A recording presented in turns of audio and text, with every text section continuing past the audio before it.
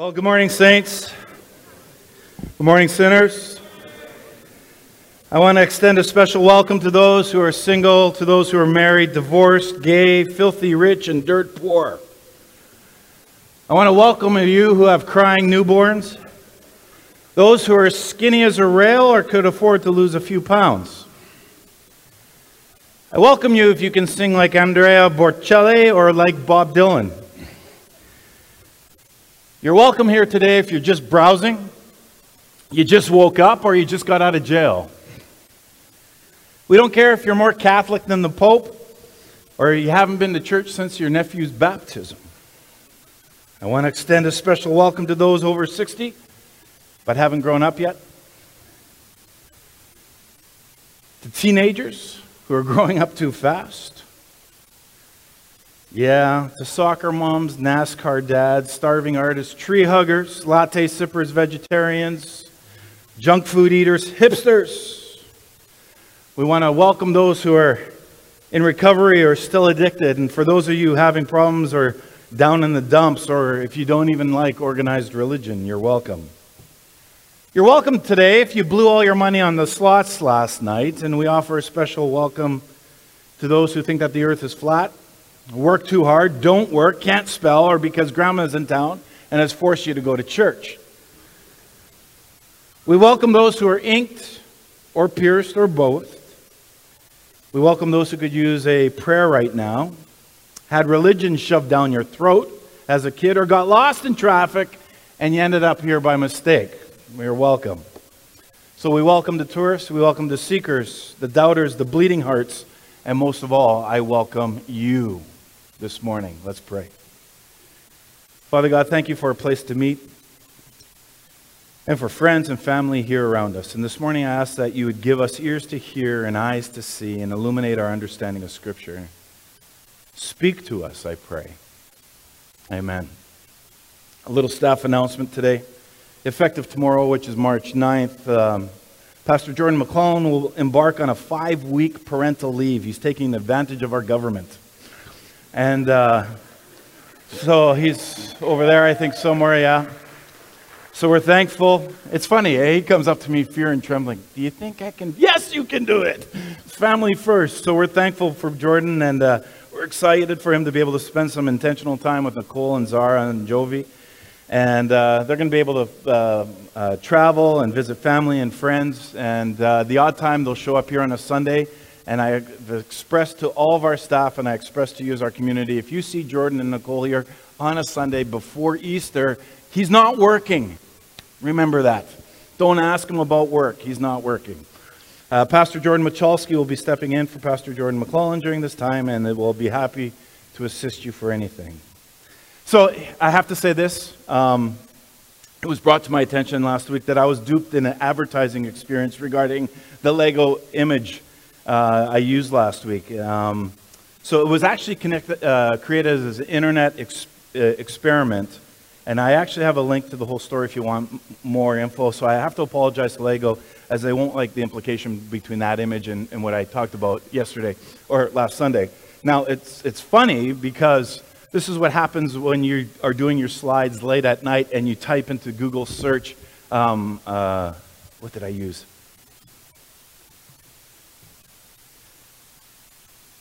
I can't remember what I used to find it, because the person who brought it to my attention again said, like, to find that slide was next to impossible. I don't even know how you found it, because they tried to sweep it out of the internet. But anyway, it's there, and so the Lego slide doesn't apply, but the the American Apparel slide does. Anyway, just wanted to point that out.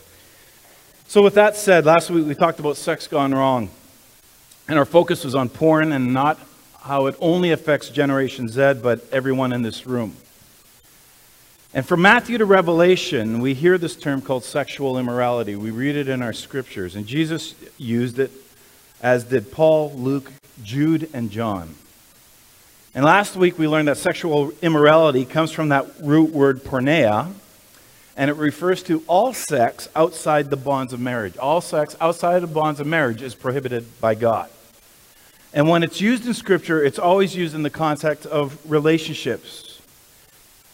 And that any type of sex outside the relationship of marriage is not God's ideal. As a matter of fact, it's called sin. Now, if you're walking into Soul and you just jumped into where we're at, you need to go back and listen to the last two podcasts because the framework and the foundation has already been developed. But today, in today's culture, even within the church, many believe that oral sex, anal sex, masturbation, heavy petting are not part of sexual immorality, but they are. So the church has historically taught, wait until marriage before engaging in any form of sexuality. So in week 1, we learned that God invented sex, that it was a sacred gift. It was a natural part of God's design for us. Intended for pleasure, reserved for marriage.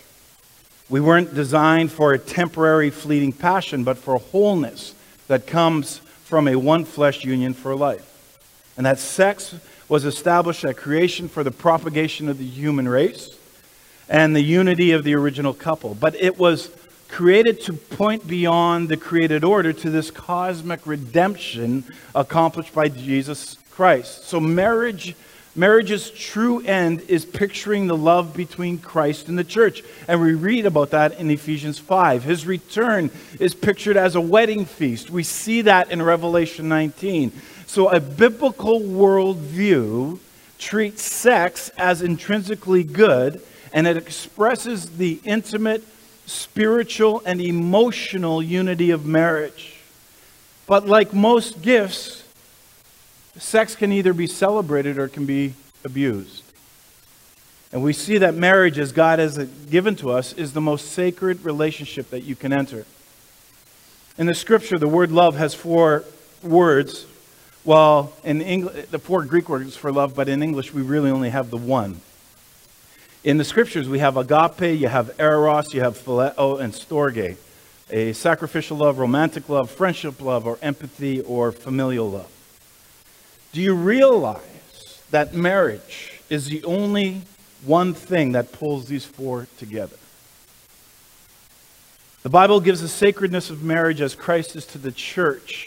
And in that sacredness, the beauty of the consummate relationship between a man and a woman, as it's shown in the singular commitment of the marital vow, we say, I do, I will. So when we say I do to one, you say I don't to all the others. When you say I will to one, you say I won't to all the others. It's that commitment, it's that vow. It's that promise that is so dear on the day of our weddings. But I have to say this, the struggle for sexual purity isn't just for singles. Although there are many different types of single people. It's not just teens and young adults. Some people have never married. Some people are widowed, separated, divorced. Some people have turned down the opportunity for marriage. Others have never had such opportunities. There are single people who have had or are currently involved in sexual relationships outside of marriage. And there are those who are still virgins. There are singles who, long above all else, they long for marriage. And there are also singles who abhor the idea. Some singles see their singleness as a special gift from God, and others actually see it as a cruel curse. Every unmarried person has a unique history and individual needs. But what we all have in common is a sexuality that is integral to our very nature. And this is how God has made us. Now, married and single people have a lot more in common than they realize. And I think that we actually do ourselves a great disservice when we compartmentalize sexual conversations to simply, well, it's single and married. Many married people, both men and women, struggle with sexual frustrations and temptations. I've met with those who think that their struggle to stay pure would end with a wedding ceremony if I just get married. Wrong. Sexual purity is a battle throughout all of adulthood, and it simply takes a different form in our marriage. Your married friends are free to have sex with their spouse, but that doesn't mean that they're not struggling with porn or unmet desires or images from the past or extramarital flirtations and conflict of how often do you have sex in your marriage. Why is it important for you to know this as a single person? I'll say this because it helps us and it helps you to understand that your sexuality is not about an on-off switch called marriage. It means understanding that being an adult sexual woman or man is part of God's design for you as one who bears the image of Christ. I don't fully understand it, but it's a mystery and it's still a reality. Did you know that your sexuality has nothing to do whether or not you are having sex? And as ridiculous as that sounds, some grow up thinking that, they will magically become sexual when they get married. Well, before marriage, their sexuality could be lying dormant. Well, there's not a chance. Well, there is, but it's very few and far between. We're all sexual beings. We're all created in the image of God. Your sexuality is not just this little compartment. It's integrated into all aspects of our being, our intellectual, our emotional, our relational, our spiritual. It's a core part of who God created us to be.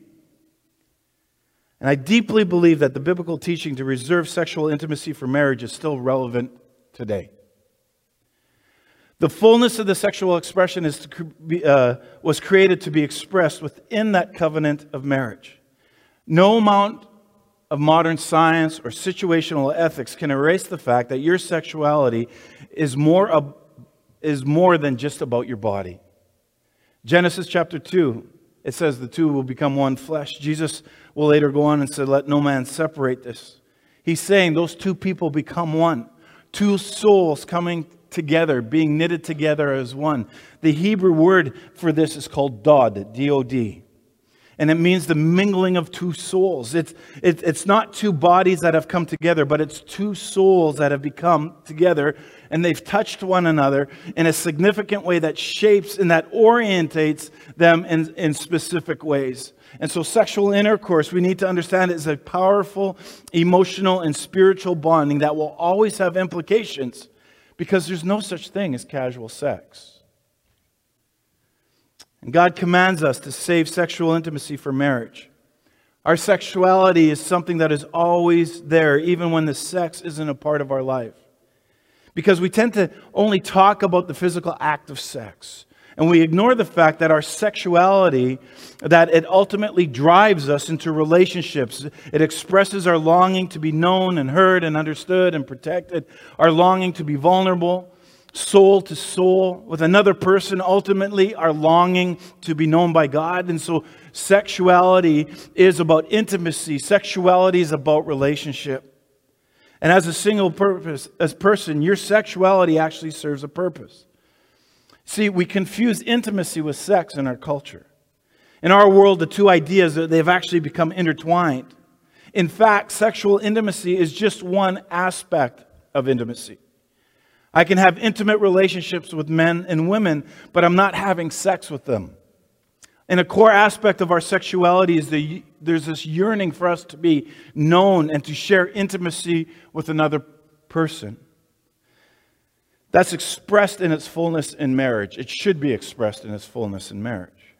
And yet our sexuality deeply impacts how I relate to others outside of the bedroom. You're longing to nurture, you're longing to connect, you're longing to share, you're longing to trust another person. Wholly are aspects of God's image expressed in your sexuality. Ephesians 5:31-32 alludes to the fact that sex within marriage is a holy metaphor that points to the spiritual mystery of God's covenant love for us. Throughout Scripture, sex is used to express aspects of God's covenant and the degree of intimacy that He has with His people. You know, if you're looking for even another story within the Scripture to help us think about the goodness of sex, we find nothing better than the Songs of Solomon in the Old Testament. When you read about the delight of the lovers, and I did a whole series on sacred marriage, and the lovers, they're enthusiastic. As you read the Song of Songs, it's highly sensory. There's touch, there's taste, there's smell. It's what they see. It's described that way. It's a physical and celebratory, and it's human and it's sacred. It's a love story where sex is good and bodies are good. Desire is very explicit through all of the Songs of Songs, especially in 5:4. My inmost being yearned for him, she says. You know, it's a fabulous book that talks about healthy sexuality. Now, the fact of the matter is we come back to ourselves, and none of us is exempt from the effects of the fall. None of us is exempt from sin. None from broken sexuality. Everybody in this room has either committed some sort of sexual sin, or we've been victims of sexual sin. Or the permeating reality of sexual sin has crept into our consciousness. Remember, Jesus talked about, even if I look upon somebody, and it cripples the way that we think about sex. And sexual sin is pervasive. It goes right to the heart of what it means to be human. It can't be ignored when you read the Scriptures. But it's also not the end of the story. Paul's not afraid to name the reality of sin, but he's also confident in a new and deeper reality, a truer reality that ours is, a truer reality of ours in Jesus Christ. Sin, including sexual sin, is a description in 1 Corinthians of some of what you used to be. And because we've been restored, because we have a right relationship with the Father through the blood of Jesus, things become different. Because we've been filled with the power of the Holy Spirit, a new reality is going to be open to all of us. Christians can name the goodness of sex because God is good.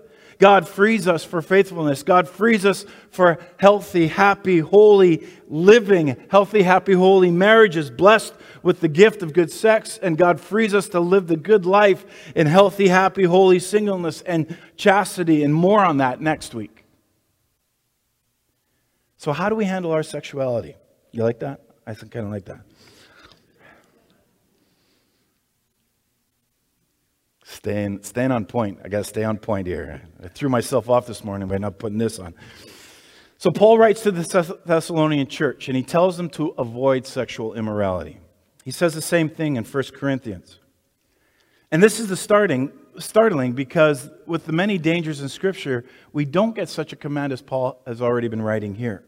In James 4, we're told to resist the devil and he will flee from us. In Ephesians 6:12, Paul says that as believers, we wrestle against powers and principalities, which refers to demons, really.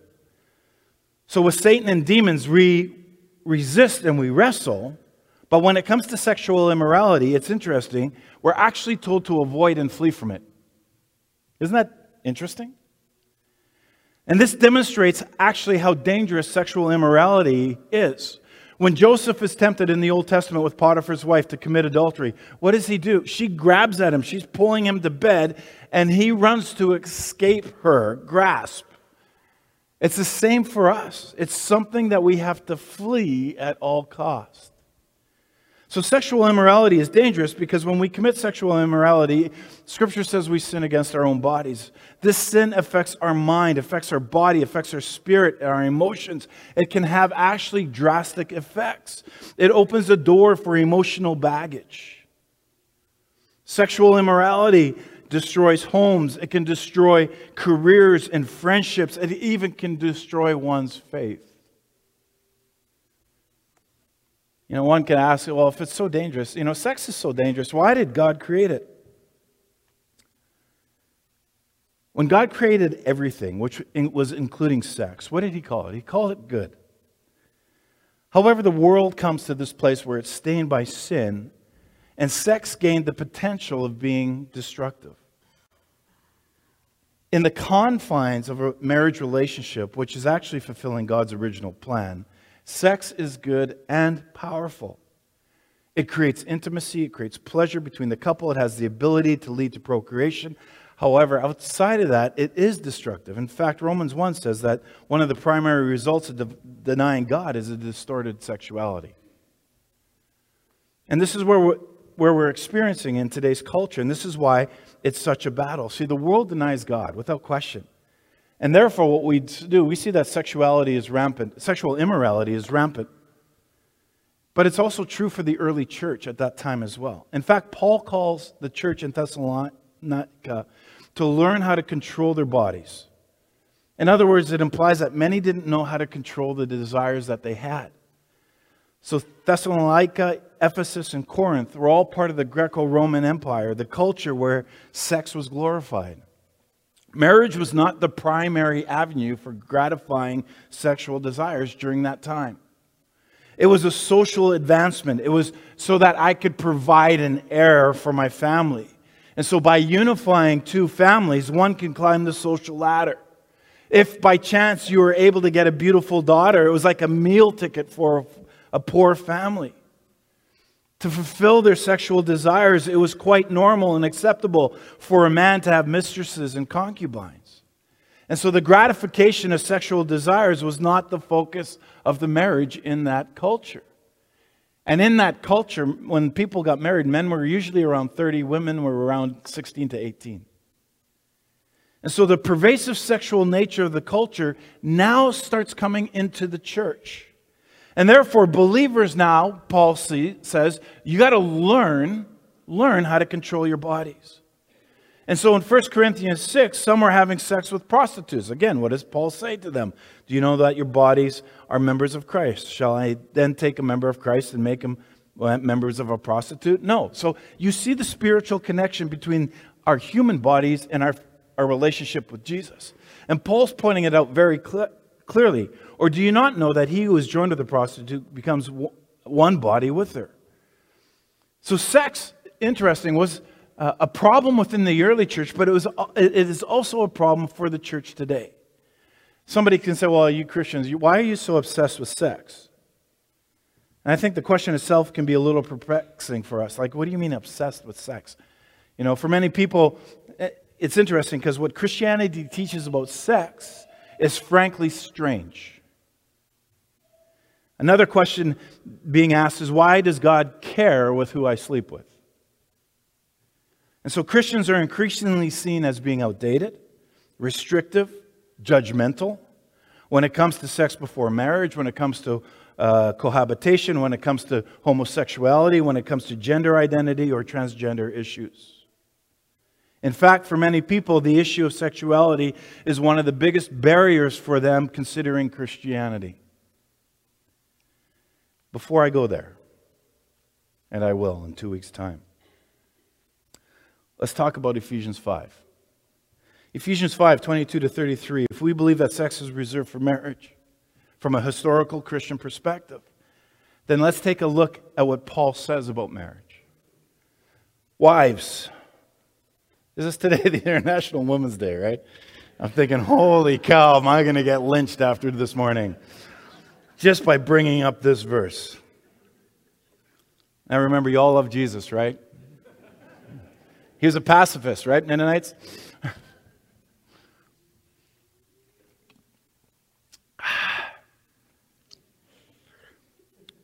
Wives, submit to your husbands. As to the Lord. For as the husband is the head of the wife, as Christ is the head of the church, his body, of which he is the Savior. Now as the church submits to Christ, also wives should submit to their husbands in everything. Husbands, love your wife as Christ loved the church and gave himself up for her and make her holy, cleansing her by the washing with the water through the word, and present her to himself as a radiant church, without stain or wrinkle and any blemish, but holy and blameless.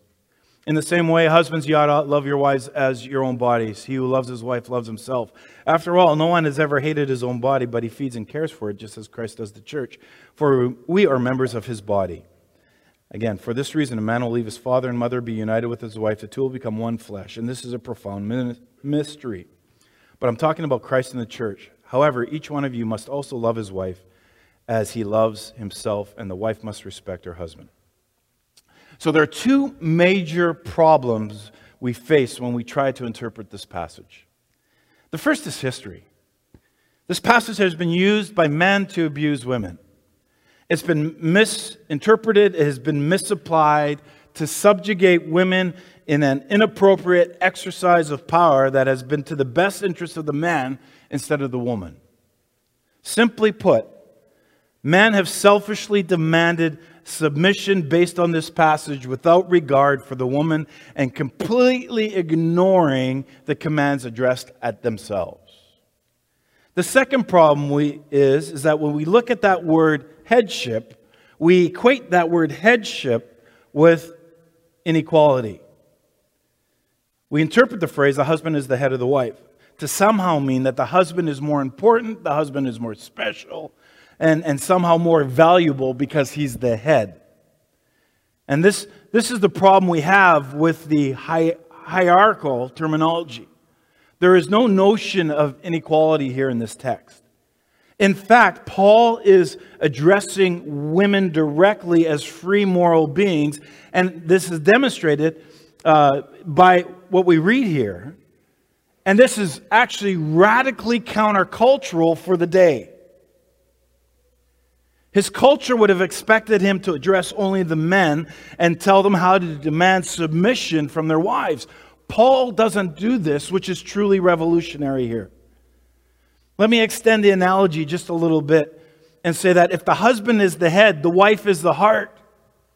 So you can be brain dead and still technically alive, if you know what I'm saying. The point that Paul is making is that both are essential.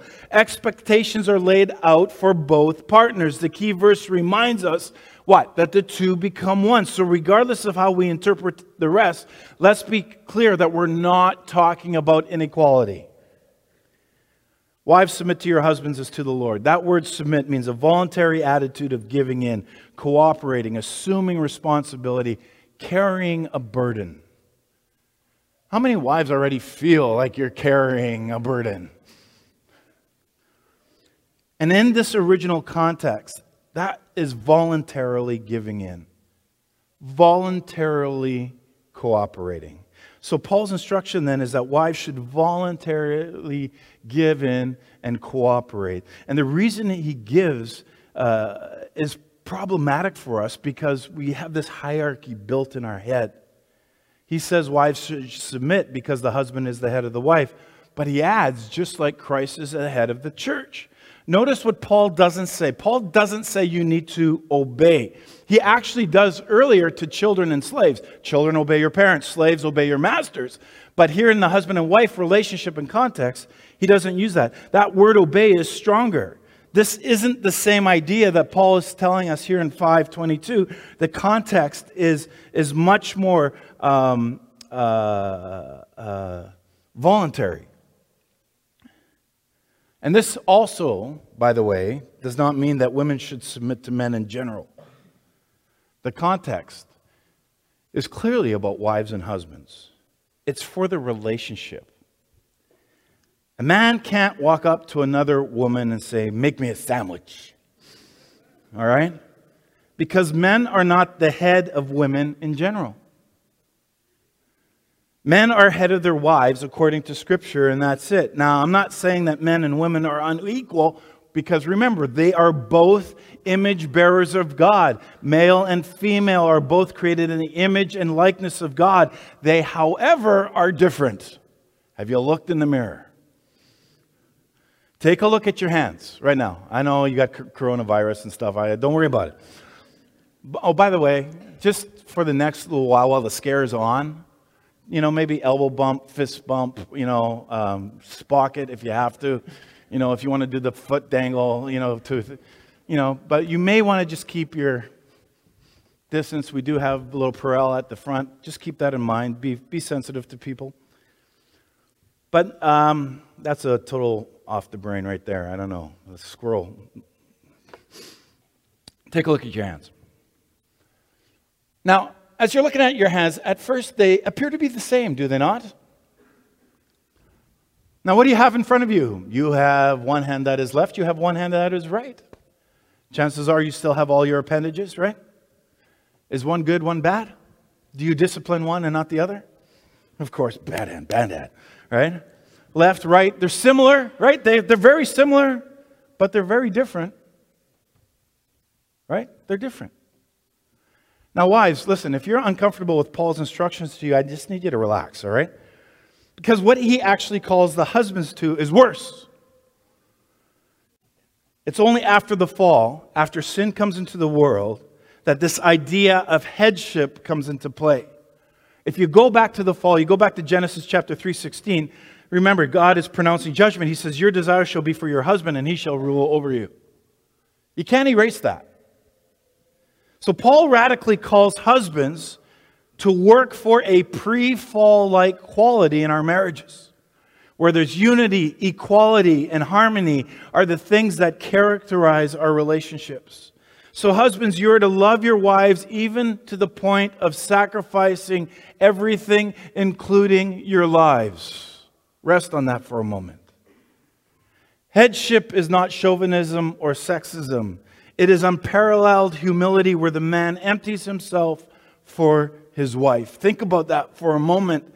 And then let me ask the wives, would you have a problem with the command to submit if your husband was fully obeying his command to love you to the point of even sacrificing his very life? And gentlemen, wouldn't you rather just have submit on your end? So equality is not the focus of the passage. Function is. And this passage in no way diminishes the equality of women as subservient or less than men. The focus is basically on God-given roles and functions. And the husband or wife are called to be in obedience to God. Nowhere is the wife instructed to enforce these commitments on the husband or the husband on the wife. We need to focus our own obedience and our own responsibility. And so God has created us male and female in such uniquely different ways, and He has given us very different roles. In Paul's day, women had no rights. They were, there to look after their husband's household and children. They were considered basic property. Her legal position basically amounted to enslavement. They couldn't vote, they couldn't own land, they couldn't hold political office. They were basically uneducated for the most part. It was common practice to have more than one wife if the first one couldn't produce an offspring to carry on the family lineage. Like it or not, adultery was norm for the man. That was the culture. So in a culture where women are actually being looked down upon and they experience Christ and they become believers, now you have a problem within the relationship. What are people to do? And many wives still despise their husbands. Why? Because wives felt that the husbands maybe didn't love them, rather that they were just being used. We still have that carrying over today in many relationships. So even when the husbands became Christians, those feelings didn't go away immediately. In verse 21, Paul begins by telling believers to submit to one another out of reverence for Jesus. Jesus is our model. He came as a servant. He submitted his whole life to those he served. And so notice right off the start, the notion of submission bears no sense of inferiority. There can be a sense of, how can there be a sense of inferiority if Jesus becomes our model? No one would ever suggest that Jesus was inferior to those who he came to serve. Paul never instructs husbands to make their wives submit. Now, according to verse 21, submission in the sense of voluntarily yielding your love is there. And it's a mutual submission that he's talking about. Not the dominance of one or another. Even the working out of various social roles may be different. This voluntarily yielding to others is a characteristic of the Christian community. In other words, it actually made a difference in the culture. It's also urged elsewhere within the New Testament. And Peter even urges younger men to submit to elders and everyone to submit to one another. Isn't that interesting? So what's marriage? So historically, according to the scriptures, marriage is a covenant between one man, one woman who have become one flesh for a lifetime. In our premarital, we would often say that marriage is an unconditional commitment to an imperfect person. And that's what God had in mind when He created marriage. People who recognize the value of a commitment in marriage. And so does God. Again, Jesus said, what God has joined together, let no man separate. In Malachi 2:16, God showed how much total commitment in marriage meant to Him by declaring a very simple thing where He says, I hate divorce. But why is such loyalty important to God between husbands and wives? The answer is because God regards marriage as His creation, not man's. God approves of marriage. God created marriage. He entrusts it with us. We have to give account to Him one day. If marriage belonged to us, then we can use it, we can abuse it, we can set aside, we can do as we please with it. But God has not given us that authority. The husband and wife are under the authority of Jesus and are responsible for what He has given us. The ideal marriage is a partnership. It's a relationship of mutual submission. And in a partnership, neither partner tries to dominate the other. The marriage relationship is based on what we call unconditional love. And we need to manage our marriages. The word manage is a good word because manage takes work. Every marriage takes work. Having a good marriage is work. Any relationship that is going to grow takes us making the intentional effort towards it. And this applies to all relationships. God is willing to help us if we're willing to seek that help. Now in 1 Corinthians, the husband should fulfill his marital duty to his wife and likewise the wife to her husband. And it goes back to what did you expect when you entered into the marriage relationship? Did you only care what you got out of it? Because then that becomes very selfish. Loving somebody means that you care more for that person than you actually care for yourself. To love, to honor, to cherish means you want to make that other person's life better. Is there any greater pursuit than that as a believer? And so sex then is reserved for marriage, and sex, like I said, touches the soul. And that can be very beautiful or it can be really, really dangerous. I know for many of us, intimacy can be incredibly difficult, especially in our culture, right? We don't want to show our feelings. There are a few things more vulnerable than sex. When we get married, we can bring a lot of baggage. We can bring in a lot of hurt, a lot of brokenness into our marriages. And for some, sex is physically and extremely painful. For others, they're dealing with maybe two separate drives. You have a real strong drive and maybe the other one has a real low drive, or it's the opposite in the relationship. Occasionally when I've taught on this, I'll get an email from a woman saying, I have a real strong sex drive, my husband doesn't. In our culture, we often snicker every time we talk about a guy wanting more sex than a woman, but in reality, that's all out there. This just isn't a one-way street. There are all sorts of issues that we're trying to navigate through. There's all sorts of brokenness found in the marriage relationship as well. It's not the be-all and end-all. There's a diagnosis that I just stumbled upon, if I may. It's called intimacy anorexia. And it's defined as the active withholding of emotional, spiritual, and sexual intimacy from the spouse. That means if one spouse is intentionally holding various aspects of himself or herself from the other spouse. It's as if the intimacy anorexic is married to themselves and creates an ongoing distance from their husband or wife. This too is sex gone wrong. And it can be manifested in a number of ways. Here are 10 ways. One characteristic is that we're busy. Busy. One spouse can be busy with housing projects, work, volunteering, video games, sports, watching TV, reading the paper, whatever. The list can go on. The spouse feels so alone in the marriage, and they'll find something else, somebody else, to give their attention to. Blame. This is where one spouse will blame the other for all their problems in the marriage. They want to be seen as good all the time. Therefore, if it's not good, well, then it's the spouse's fault. Withholding love. This is where the one spouse withholds love in a way that the other spouse likes to be loved. If it's touch, the one spouse won't give it. They routinely don't do what they know they have to do. Withholding praise. One spouse does not praise the other in private. They may do it in public, but that's, whatever. But privately, there's an intentional lack of praise, a withheld word. Of course, withholding sex. Some spouses withhold sex by not initiating it or talking about it or having no creativity about sex. Not all withhold sex from their spouses, but there are those who do, and there are those who don't, but they withhold the intimacy during the sex. They withhold spirituality. One spouse can come off as very religious to the public, but in private they withhold their spirituality from their spouse.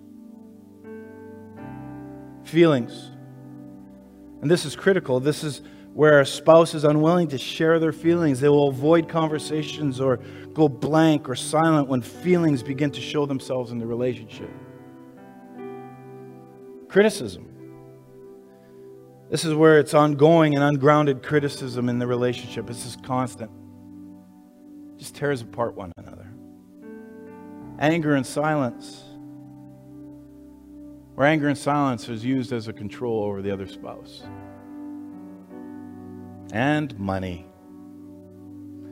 Again, money is used as control in a variety of ways. These are all things that permeate our relationships. Maybe as I was going through those 10 points, you were saying amen or ouch, right?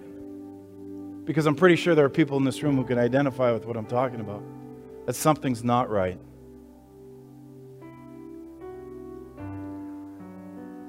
Goodness redeemed is our topic today. Sexuality and marriage are about self-giving. And the focus for any spouse is to be simply like Christ, aimed at accomplishing the good of the other. The Christian sexual ethic is fundamentally shaped by this reality. The husband or the wife aren't the ends in themselves, given only for their pleasure and whims. They are God's image bearers to cherish. Do you cherish the one that you have committed to? Let me ask you this. Do you have any scars? I have a scar on my hand. It's interesting. I seldom think about it because healing took place. But maybe you have past scars in your relationships. Let me encourage you that healing can take place. Every once in a while, you think about the scars from time to time. But most of the time, you live life without thinking about the scar. See, Jesus, the master healer, can bring healing into our life. He can bring it into your marriage. He can bring it into your family. It doesn't matter if you're married. It doesn't matter if you're single. It matters whether or not you give him the chance to do the work that he wants to. The love of Christ will make a way. Spouses, I speak to you. Maybe you're here today and you need to swallow your pride and confess your sins to each other. Maybe you just need to go home or go out and say, I'm sorry. And name what you're sorry for. And try to do better. To work more on yourself. To build your marriage. Wouldn't it be wonderful if a distant, lifeless marriage today was transformed into a vibrant, loving marriage? I believe it can happen. And I pray that God would make it happen for every marriage here today. And if you are in the place where you need help as a couple, I encourage you to contact me here at the office. We want to walk with you. We want to guide with you. And if you're a couple and you're married, this is what I want to say. One of the greatest things you can do for your kids is to let them know that you love their mother and father. The best thing that you can hear from your kid's mouth is, get a room. And don't stop there to express your love before family members or co-workers. Let the world know that this woman or this man is the person that God gave you, that they're your queen, that they're your king, and in my case, the mother of my children, and in the love of my life. How did Jesus get the church to submit to him? Did he order us to? Did he ever use force? Did he ever use guilt? No, he simply just humbled himself. He gave himself up for her. Paul takes this idea of the husband and the wife being one flesh and asks, how do you treat your own body? You know, don't you nourish it? Don't you care for it? Well, that's how you should treat each other if the two of you in a marriage are one. It's no different from loving yourself. And again, he says there's this mystery reflected in the marriage bond that sums up all that he's been saying about the unity of the church. And so just as a man and a woman become one flesh, so too the church and Christ are united into a single entity, and so that the two can't be separated. There's a mystery to this. There's a mystery to our sexuality. We have 2 more weeks to go, and then again asking for a friend on Sunday night. Asking for a friend Sunday night, we will be able to entertain the questions if you submit them ahead of time. I will also be doing a full presentation on the perspective of both homosexuality and transgenderism and everything else that goes along with that from a historic Christian perspective, as well as a balanced, progressive perspective. I don't feel that that's the conversation to have here on a Sunday morning. I feel it's a conversation that we have around a table. That will be reserved for Sunday night. But there's something Paul says about marriage and the church and the two becoming one that has transformed the culture. There's a historical document called the Letter of Diogenes. Here the author is describing the Christians of the day. Here's a part of what it says. He says, Christians are not distinguished from the rest of humanity by country, language, or custom. For nowhere do they live in cities of their own, nor do they speak some unusual dialect, nor do they practice an eccentric lifestyle. While they live in both Greek and barbarian cities, as each one's lot was cast, and follow the local customs in dress and food and other aspects of life, at the same time, they demonstrate the remarkable and admittedly unusual character of their own citizenship. They live in their own countries, but only as aliens. They participate in everything as citizens and endure everything as foreigners. Every foreign country is their fatherland. Every fatherland is foreign. They marry like everyone else. They have children, but they don't expose their offspring. That means putting them on a hill to die, right? They share their food, but not their wives. They are in the flesh, but do not live according to the flesh. They live on earth, but their citizenship is in heaven. They obey the established laws, and indeed their private lives, they transcend the laws. They love everyone, and by everyone they are persecuted. They are unknown, yet they are condemned. They are put to death, yet they are brought to life. They are poor, yet they make many rich. They are in need of everything, yet they abound in everything. They are dishonored, yet they are glorified in their dishonor. They are slandered, yet they are vindicated. They are cursed, yet they bless. They are insulted, yet they offer respect. When they do good, they are punished as evildoers. When they are punished, they rejoice as though brought to life. Those who hate them are unable to give a reason for their hostility. The ancient Christian made a difference.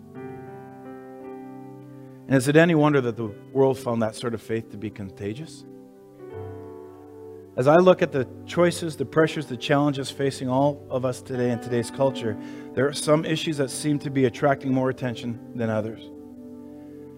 There are the issues that are big, bold, and they're convincing. But no matter where we position ourselves, these issues fill our field of vision. They overload our senses with pointed, powerful persuasions saying, look, this is the way we have to go. More on that to come in the next few weeks. Let's bow our heads for prayer.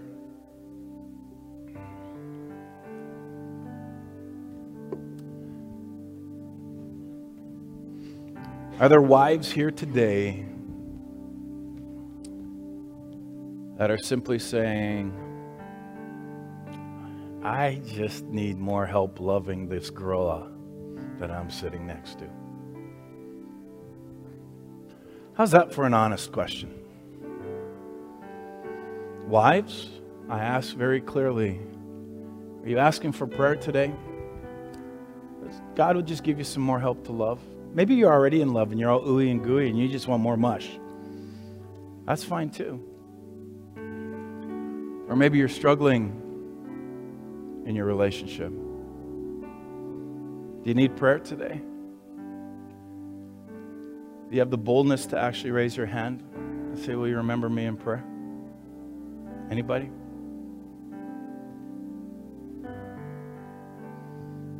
Husbands, what about you? Your command was to sacrifice, as Christ did for the church, gave up his life. Are you fulfilling your role in your marriage? Or do you need a little help?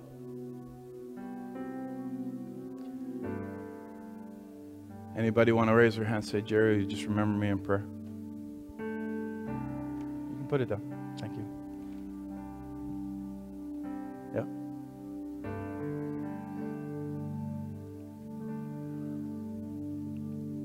Father, I thank you for your word, that it speaks to us very directly about the practical matters of life. And Father, I thank you that as your word said, it's not good for man to be alone, so you created a helpmate for them. So I pray for the marriages in this room to be enduring and endearing. I pray that there would be great satisfaction of being united as one. And Father, I pray that as these marriages, maybe they've hit hard times, that they would be able to pull through, that they would be able to lean on you in the times of hardship, and that they would not turn against one another, but rather that they would turn towards each other. Father, I pray today for spouses to forgive and learn to be forgiven. I pray that you would help them to love and learn to love. Help them to respect and to earn that respect. And Father, for those words that may have been hurtful, provide healing. For those attitudes that have been cutting, provide closure. And may you heal today those that need a touch from you. Father, my prayer is that husbands would rise up to your challenge from your word, that they'd be able to love their wives in such a way that they would see Jesus. Their wives would see Jesus in their husbands. And I pray for strong families here at Soul, that they would be hospitable and open and model love and caring and concern. And we pray that your word would be taught and talked about and shared in the homes. And Father, place a hedge of protection around these homes. Give them hope, give them peace, give them love. And Father, against as well as every single person represented here today, place a hedge of protection around them as well. And God, give us the grace to live with one another, is my prayer. Stand with me. In ancient time, the one who blessed extended his hands for a blessing. Those receiving a blessing did likewise. Here it is. It's a little long, but here it is. You are God's servants. You are gifted with dreams and visions. Upon you rests the grace of God like flames of fire. So love and serve the Lord with all the strength of the Holy Spirit. May the peace of Christ be with you. May the strong arms of God sustain you. May the power of the Holy Spirit strengthen you in every way. And finally, my brothers and sisters, rejoice. Strive for full restoration. Encourage one another. Be of one mind. Live in peace. And the God of love and peace be with you. Now go and live the church. Amen. See you next week.